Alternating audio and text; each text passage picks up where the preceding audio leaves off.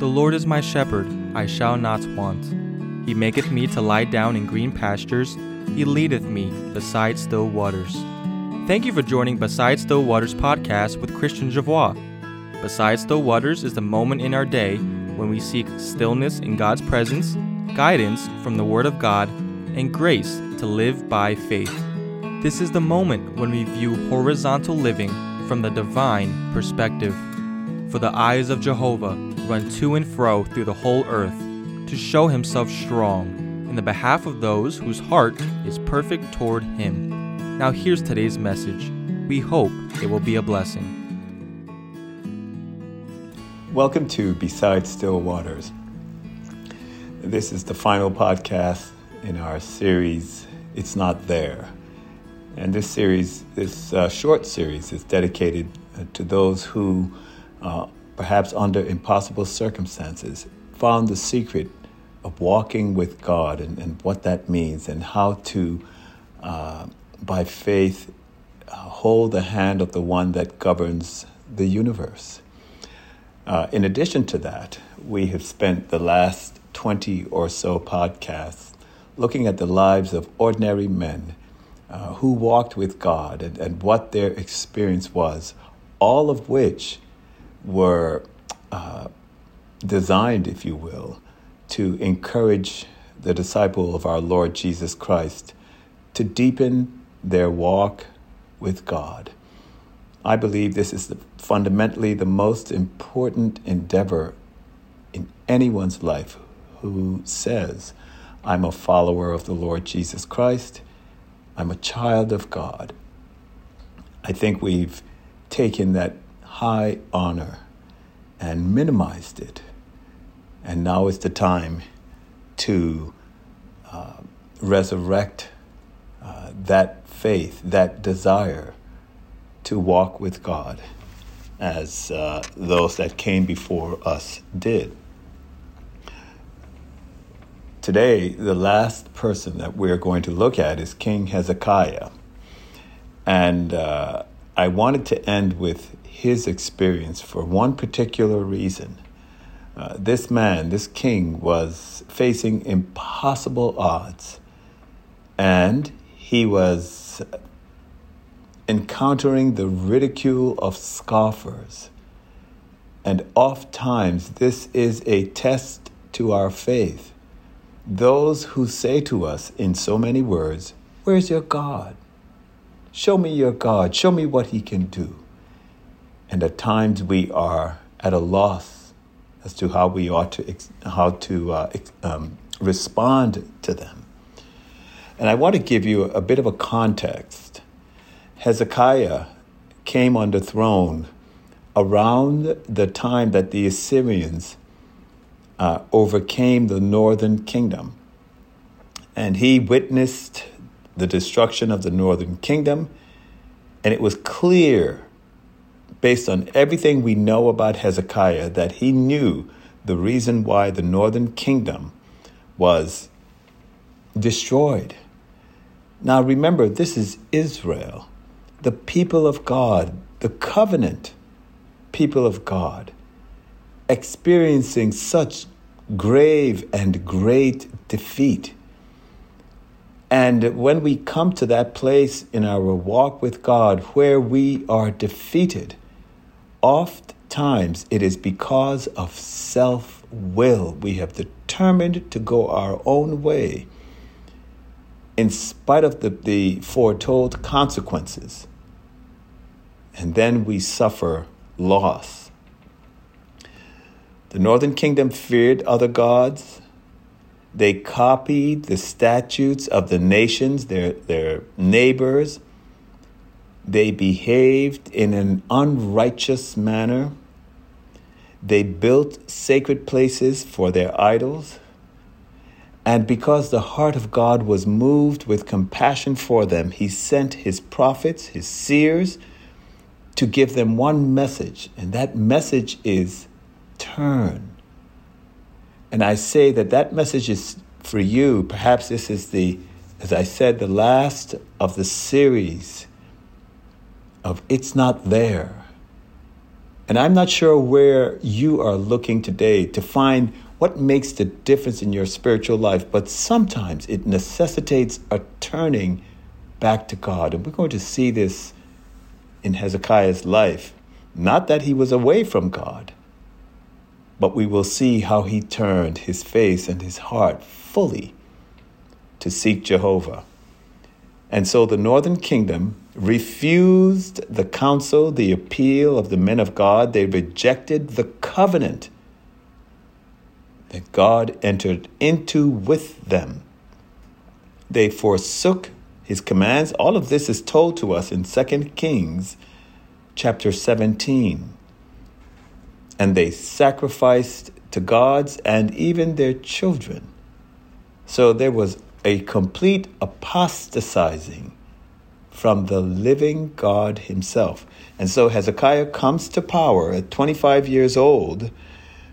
And when he came to power, we're told that he removed the evidences of idolatry. We're told that he trusted in Jehovah.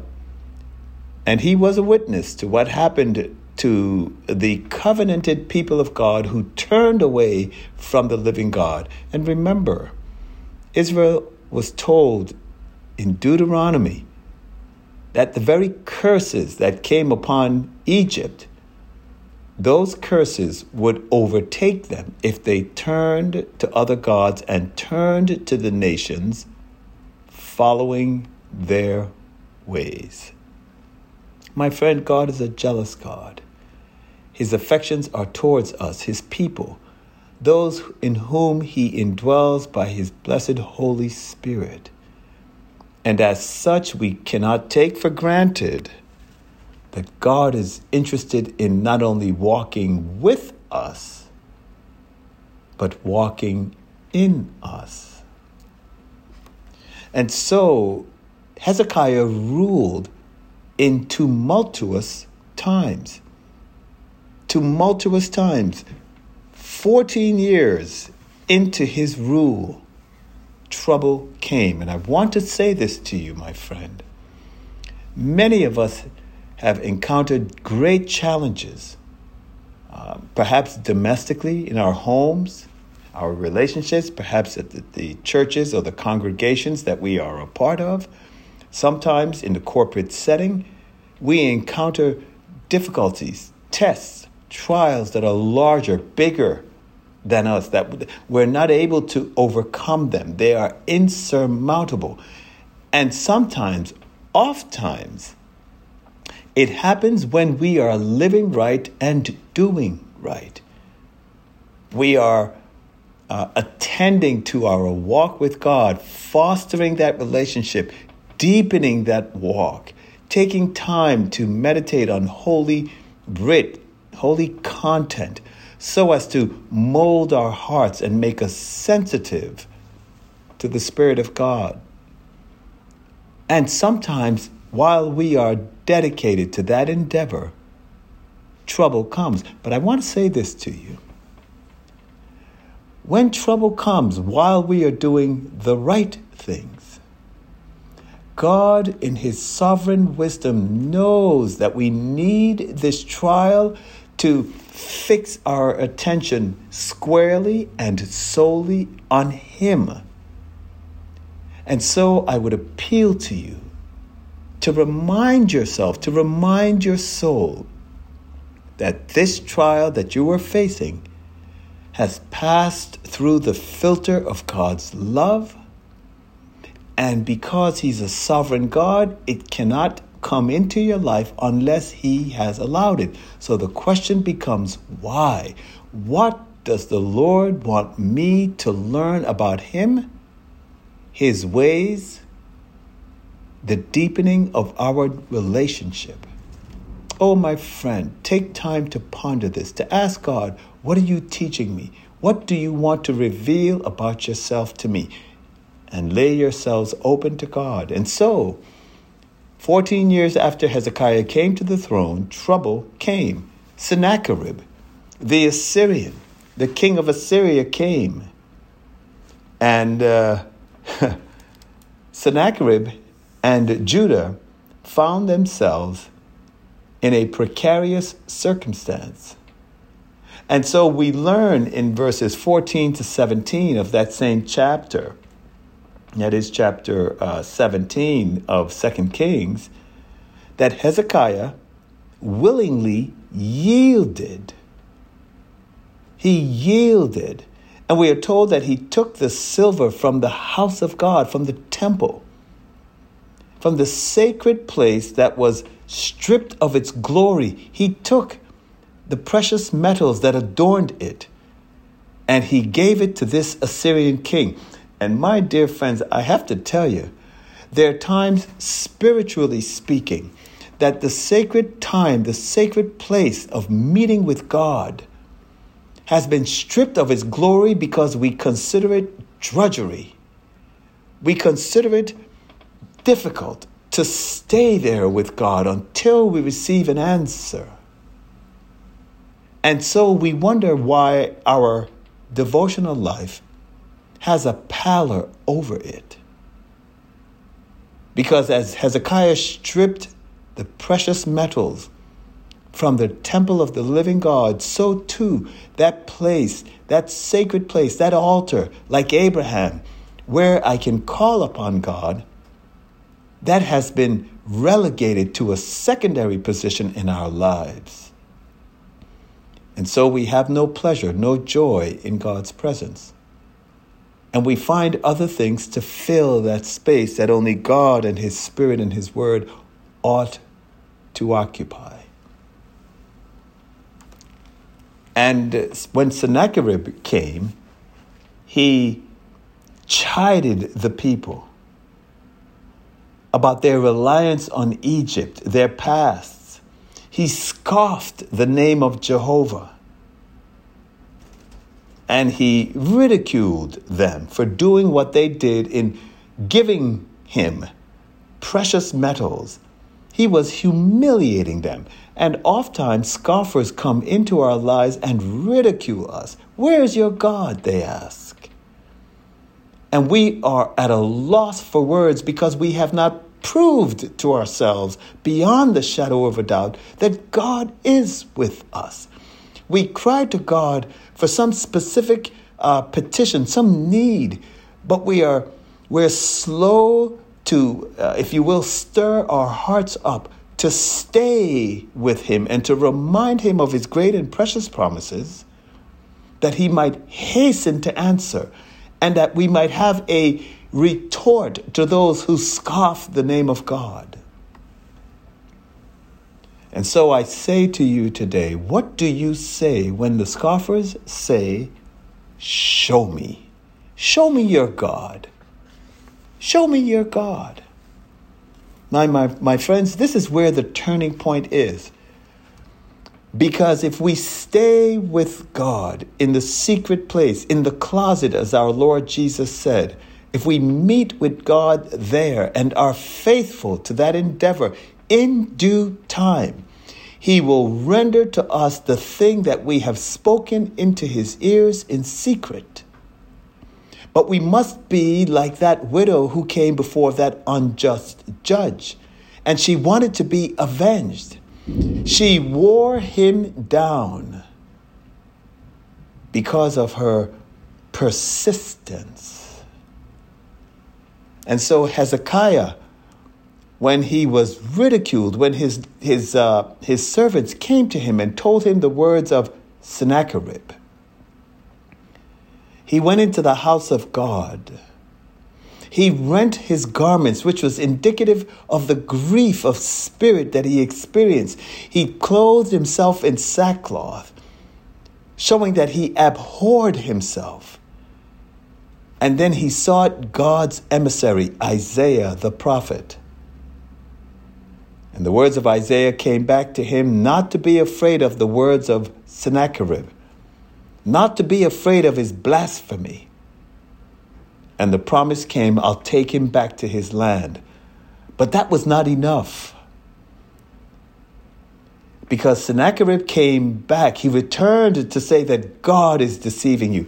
And my dear friends, this is the point at which I want to make my final appeal to you. Where is your God? Satan comes in the quiet of the night and scoffs at us because we have no testimony. We have no proof of God's grace in answering our petitions. And so we seek others to pray on our behalf, as King Hezekiah sought God's manservant, Isaiah, the prophet, asking that he would intercede on their behalf. And I want to tell you, my friends, you don't need someone to intercede for you, because God's ear is open to your cry. Now, don't misunderstand me. It is necessary that the people of God take time to aggregate themselves and pray one for the other. But at the end of the day, you, my friend, must prove that God is willing to hear your petitions and not be slack or not be weak in not taking the time to wait on God. It takes time. And God is willing to answer. And we are not like Daniel, who separated himself with prayer and fasting. He afflicted himself because it was more important that he be heard of God. And so I ask you, if God delays, is it not because he wants you to persist in seeking his face? Is it not that he wants to show you that he will be gracious to your cry? But many of us have given up hope way too early. And so God delayed, if you will, and Sennacherib returned. But I love the results of his return. You see, even though the scoffers scoff, God is still sovereign. And so Sennacherib said, God is deceiving you. And he pointed the people to the history of the northern kingdom and their destruction. But you see, this scoffer didn't realize that the reason God allowed this destruction is because his people were unfaithful to him and they apostatized. They turned away. And so I appeal to you, my friend, don't turn away. Don't turn away from God. Redouble your efforts. If need be, afflict yourself in time of fasting and wait on the Lord. Wait, I say, on the Lord. And so the crisis now prevailed. And what we find is that Hezekiah, if you will, felt that heat. He felt the heat. And we are told in verse 14 that Hezekiah received the letter from the hand of the messengers, and he read it. And Hezekiah went into the house of Jehovah, spread it before Jehovah, and prayed before Jehovah. Now, my friends, this is the message that I have for you and for myself. God delayed that this king might turn to him wholeheartedly, not through the mouth of the emissary, but he himself before God. And for many of us, God has allowed great trial, not because he is punitive, but because he is desirous that we might wait upon him with our whole hearts. In fact, we are told in another scripture, when the seer came to King Asa in 2 Chronicles, and he says, the eyes of Jehovah run to and fro through the whole earth to show himself strong in the behalf of him whose heart is perfect towards God. What God wants of us is to turn our attention, turn our expectation, bend our knee, look at his promises, and wait for him to come to our rescue. And oftentimes we are looking to others to help. Oh, my friend, I appeal to you, turn to God in singleness of heart and wait until the answer comes. And so Hezekiah, and I love this, and I hope that this encourages you to, if you will, develop a larger view of the God that you are trusting in. He says to Jehovah, Jehovah, God of Israel, who sits between the cherubim. This is the Holy One of Israel. Now Hezekiah becomes an example to us of a heart that is singly turned to God. He says, you're the one sitting between the cherubim. If you recall, in the earlier parts of the Old Testament, on the Day of Atonement, when the high priest went in once per year, and never without blood, but that blood was evidenced and sprinkled, if you will, in the very presence of God, in the Holy of Holies, before the Shekinah glory of God that was evidenced between the cherubim. And what Hezekiah is doing is turning his heart to God who sits in the heavens, the Supreme, the Almighty, the Eternal One. And he says, God, the very one who sits between the cherubim, the same, the God of Israel, the living God. And he says to him, you alone are the God of the kingdoms of all the earth. You alone. You're the God of the kingdoms. And Hezekiah recognized. In fact, my friends, I want to pause and say this to you. Herein lies the greatest difficulty of the Christian. When our problems, our trials, our circumstances loom larger in our eyes than who God is, we feel a sense of being overwhelmed. And we've never taken the time to meditate on who the God that we believe in really is. He's the God of the kingdoms of the earth. They're all subject to him. And so Hezekiah caught this vision, broadened his view, had a high notion of who God is. And as a result of this, he proclaimed it to God himself. You're the God of all the kingdoms of the earth. But it gets better. And he says, you made the heavens and the earth. You're the creator. You sit between the cherubim. You're the eternal God. You're sovereign over the nations. You're the creator of heaven and earth, the galaxies and all that exists. My friend, with a notion like that about who God is it any wonder that now Hezekiah's heart is being prepared to receive the answer that he was so longing for?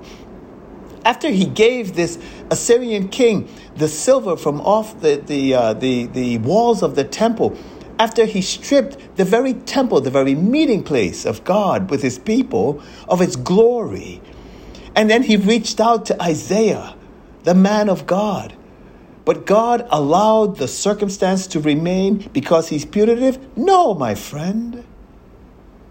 He allowed the circumstance to remain that Hezekiah might turn to God in singleness of heart and mind with his full expectation that Jehovah will respond. But before he gets there, his notion of who God is, his view of who God is, needed to be broadened, needed to be deepened, needed to have grown, where he sees that God is greater than the circumstances for which he is making an appeal. And I'm here to tell you, my friends, if your vision of God is greater than your circumstance, on the authority of God's word, you will receive an answer.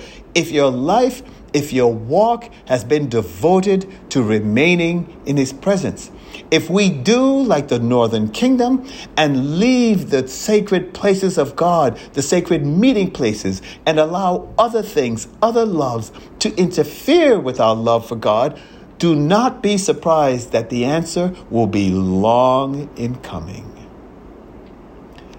But if we do as Hezekiah has done, and broaden our vision, our notion of who this God that we are trusting in really is. The same, the Almighty, the Creator, the sovereign over the nations and the governments of the world. Our asking will not pallor. Our asking will be equal to the glory of God. And so, after he acknowledges that God is who he is, and that the kingdoms are subject to him, and that he made heaven and earth, now he makes his request. Incline your ear to me. Bend your ear to my request. Open your eyes, he says in the 16th verse, and see and hear the words of Sennacherib. Essentially, what he's saying is, this man is blaspheming your name, and I'm coming to you. You, the eternal God, the Almighty God, the creator of heaven and earth, the ruler over the kingdoms of earth. This man is nothing compared to you, your sovereignty, your power, your holiness. And it is upon this that I am relying. This is a wonderful example of what we all need to do. Bow. Bend your ear to me. Open your eyes to see my plight. This is what we're asking God to do. I remember when I was stranded in St. Croix, Virgin Islands, back in September 2017 during Hurricane Maria. It was impossible circumstances that we found ourselves dependent upon God and his mercies. And it was 21 days of seeing God answer 16 specific requests made on behalf of myself and my family as we were there, my sister and my mom. After the Hurricane Maria essentially devastated the island, 12% of the population had electricity. And we were not part of that 12%. But we were eyewitnesses of God's ability to answer. And in three examples, it was a miraculous answer to prayer under impossible circumstances.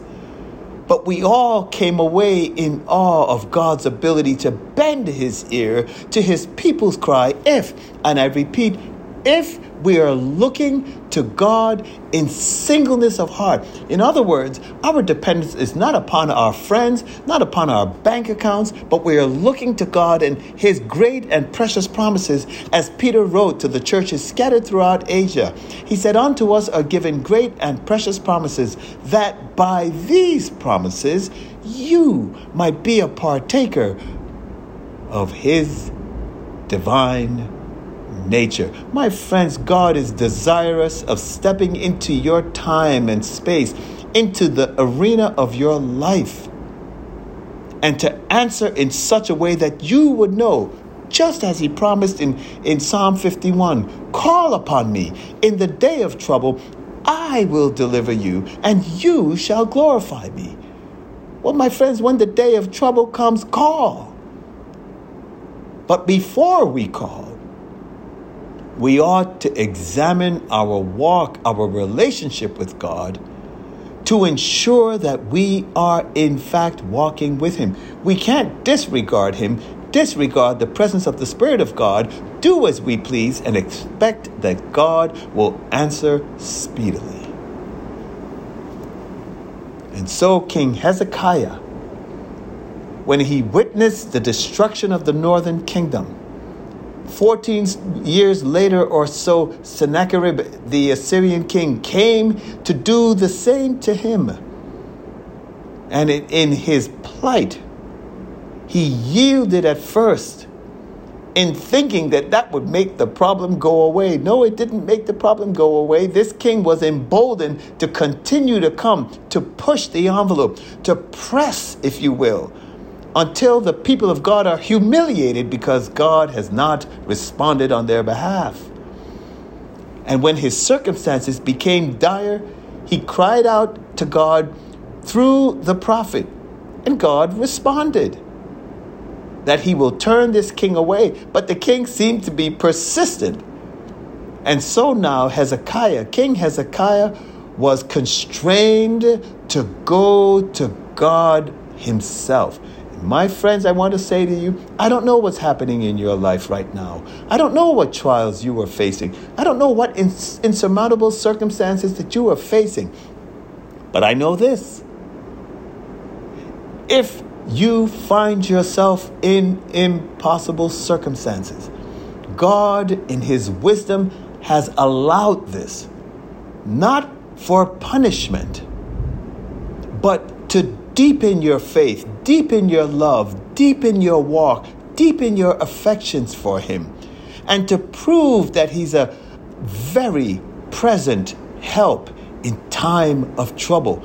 And the only thing I would encourage you to do is, yes, you might encourage your brothers and sisters to pray on your behalf for such and such a request, but I appeal to you in the name of our Lord Jesus that you yourself should go to God yourself and close your closet door and let him know by name that you're here to call upon him. You're here to depend on his promises. You're here to prove that he is, in fact, a living God to you.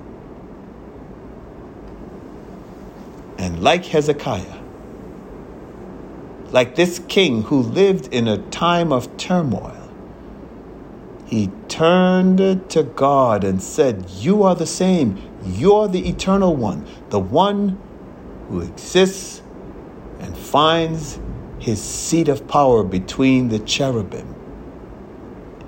You are the God who is sovereign over the kingdoms of the earth. You are the creator who spun the heavens and the earth by the word of your power. And if you're able to do all these things, my request is easy in contrasts. My dear friends, these podcasts, these conversations are but an appeal to you, the devotee, the disciple of our Lord Jesus Christ, that above every endeavor in this life, you make the primary endeavor to walk with God. This is the objective of Beside Still Waters, to encourage the Christian to develop a sacred, holy, personal, dynamic relationship with the God and Father of our Lord Jesus Christ. I trust and pray that this will be your experience, that you will see in time as you wait on God, that he in fact is a very present help in time of trouble. Oh, my friend, I appeal to you. Draw near to God, and we are given the assurance he will draw near to us. Let us cleanse our hearts. Let us mind our ways. Let us wait upon God beside still waters. Thank you for joining Beside Still Waters podcast with Christian Javois. Beside Still Waters is the quiet moment in the stillness of God's presence to receive guidance, light, and grace to live by faith. I hope you've been helped and encouraged to press on living for the glory of God. It has been a pleasure and a privilege to connect with you on this podcast. To stay connected, please follow Christian Javois on Facebook, Twitter, and Instagram. Thanks for tuning in, and we will see you on the next podcast of Beside Still Waters.